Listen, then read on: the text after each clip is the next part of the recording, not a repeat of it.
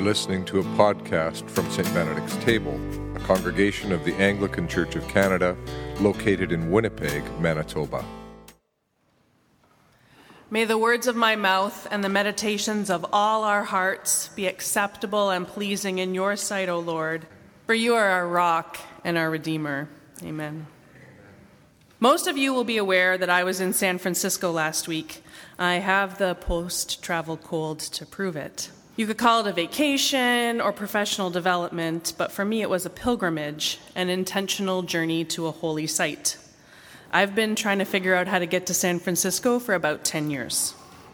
More specifically, I've been trying to figure out how to get to St. Gregory of Nyssa Church for about 10 years.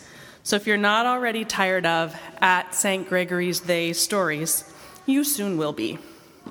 So at St. Gregory's, when they read the gospel, the Bible is carried from one side of the room to the other. And unlike in some churches you may have been to, where the reader holds the book carefully and reverently up in front of them, at St. Gregory's, the person rests the gospel book on their right shoulder. Why? Roman emperors used to be carried on people's shoulders.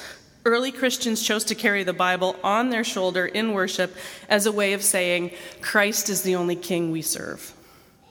Which is pretty amazing symbolism, if you ask me. But as we generally don't carry our political leaders around on people's shoulders anymore, it's also a symbol that is completely divorced of any cultural significance, and it only makes sense if someone helps you decode it.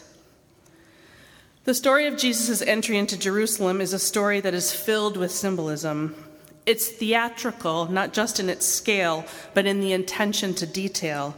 Details that, given how different our culture is from the one in these stories, may also need to be decoded.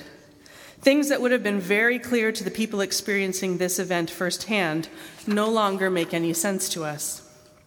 When Jesus enters Jerusalem, he is following a pilgrimage path that many others have followed and will continue to follow. By the Middle Ages, people making a pilgrimage to Jerusalem were referred to as palmers because they often carried a palm branch home as a symbol of the pilgrimage.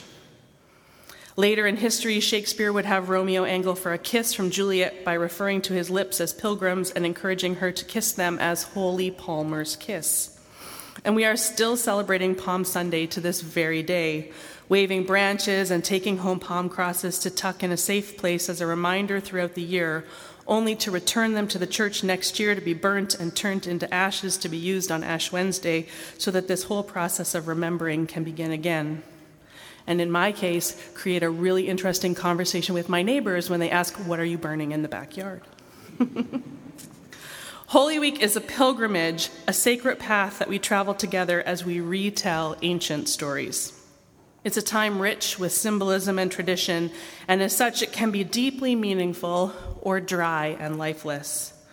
I was talking to someone recently who said, "I just don't get the point of Easter anymore." And the same day, I talked to someone who said they were really looking forward to Holy Week because it's their favorite time of the year. Where do you fit on that spectrum?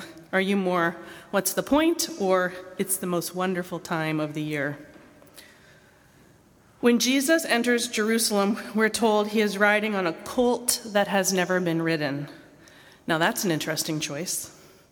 I'm definitely not an expert on horses, but I have ridden a few times at summer camp or while on vacation, and every time I've done so, I have chosen a horse that was an expert. In fact, probably due to a combination of care for their customers and the threat of lawsuits, expert horses were the only kind available to me. Horses that would calmly follow the assigned trail regardless of what their rider chose to do. That's just smart, right? When you're going to do something new or dangerous, go with an expert. But Jesus chooses a colt that has never been ridden. In movies and church reenactments, I've only ever seen Jesus riding an animal that was more reflective of the ones I rode at summer camp, calmly plodding along despite the crowds of shouting people and palm branches and cloaks with this heavy human perched uncomfortably on top of their back. But it seems to me that it's just as likely that an unridden colt would have been wide-eyed and filled with panic and seeking to buck Jesus off at every turn in order to turn around and run straight back home. Or at the very least, Surely Jesus wouldn't have been able to calmly wave to the crowd from atop this animal. Rather, he'd been working hard to try to control both the direction the animal was walking and working to avoid being bucked off and trampled to the ground. A colt that has never been ridden. That's a weird choice. It's weird, but Jesus' choice to ride an inexperienced colt is teaching me something about the nature of God. God doesn't need experts or perfect people. In fact, God purposely chooses the untried and the unexpected, the people who are wide-eyed and anxious and fully aware they have no idea what they're doing, the people who want nothing more than to run straight from the limelight they have suddenly been thrust into and run straight back to the safety of their homes. That's who God chooses, and that's good news to me. The various Gospels describe the animal that Jesus rode in different ways. Mark and Luke say Jesus chose a colt that had never been ridden. John says it was a young donkey, and Matthew says it was a donkey and a colt. A donkey and a colt? Was it some kind of tag team situation where Jesus rode one for a little bit and then the other? Or was he riding both at the same time like a circus stunt rider, one leg on each of the animals? Have we just moved from the bizarre, choosing a colt that doesn't know what it's doing, to the, well, I don't even know what the word for that kind of spectacle would be? So at St. Gregory's, they move throughout their worship space for different parts of the service. The sermon is in one spot, Eucharist in another, and when I say they move from one space to another, I should have said they dance from one space to another, which could be incredibly overwhelming for a first-timer, except that they've thought it through, and before you can panic, someone from the church will look you in the eye and say, "Welcome, friend, put your hand on my shoulder and follow me. And as long as you do, you'll be just fine." I can't be certain, but I don't think that Jesus rode into Jerusalem like a stunt rider with one foot on a donkey and one foot on a colt. But I do think he may have taken both animals with him. One of the reasons Matthew references both animals is because he wants us to see that Jesus' actions are the fulfillment of a prophecy from Zechariah, a prophecy that says, "Rejoice greatly, O daughter Zion. Shout aloud, O daughter Jerusalem. Lo, your king comes to you. Triumphant and victorious is he, humble and riding on a donkey, on a colt, the foal of a donkey." I wonder if this scene looks less like a circus and more like those trail animals I took at camp, with the mother donkey leading the way and her child, the colt that has never been ridden, following behind her with Jesus on his back. The colt that knows as long as it follows its mother, it will be just fine. So just like last week at St. Gregory's, as long as I followed the person in line in front of me, I was just fine. We don't have to follow this pilgrim path alone. We just have to keep an eye on our loving mother who is just a few steps ahead of us. And that sounds like good news to me. But why ride any kind of donkey at all? Why not walk or ride a horse or a chariot? It's not an accident. It's all part of the spectacle.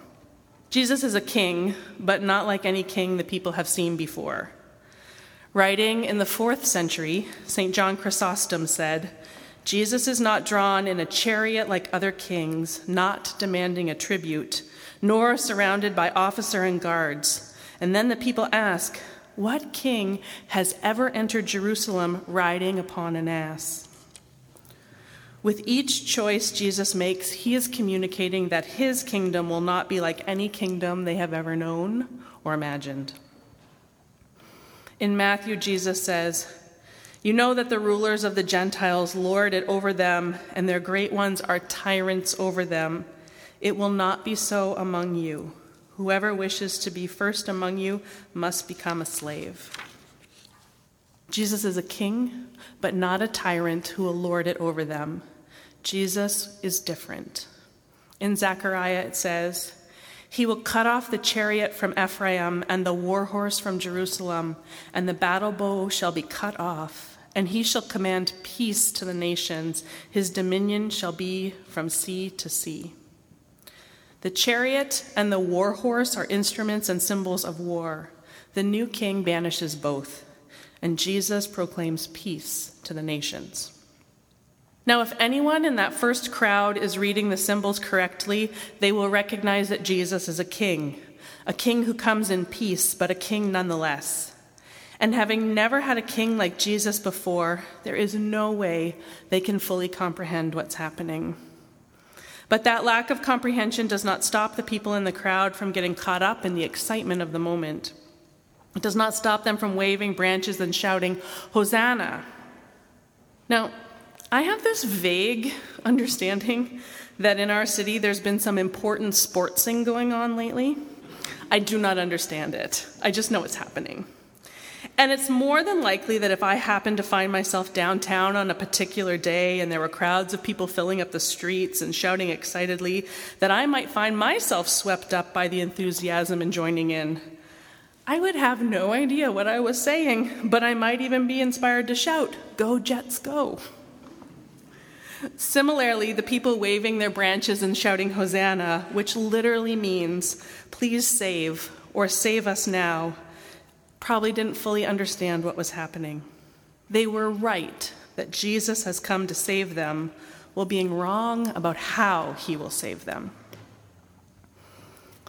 This week, I've actually spent a lot of time being disappointed in earthly leaders. I've watched my friends fight funding cuts made by the Ontario government that directly impact my godson's ability to thrive. I've watched Bill C-262 that says let's treat Indigenous folks with dignity, language in the Senate. And I've watched leaders in the Anglican Communion make decisions that seem more based on fear than love.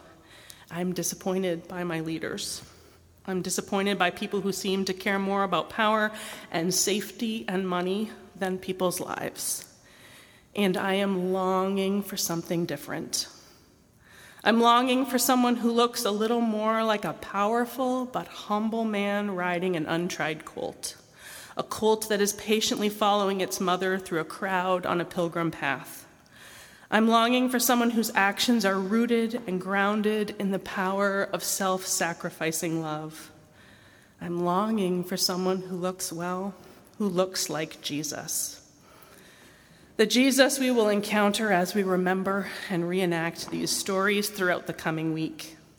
And I hope you'll join us when we do. Amen. You've been listening to a St. Benedict's Table podcast.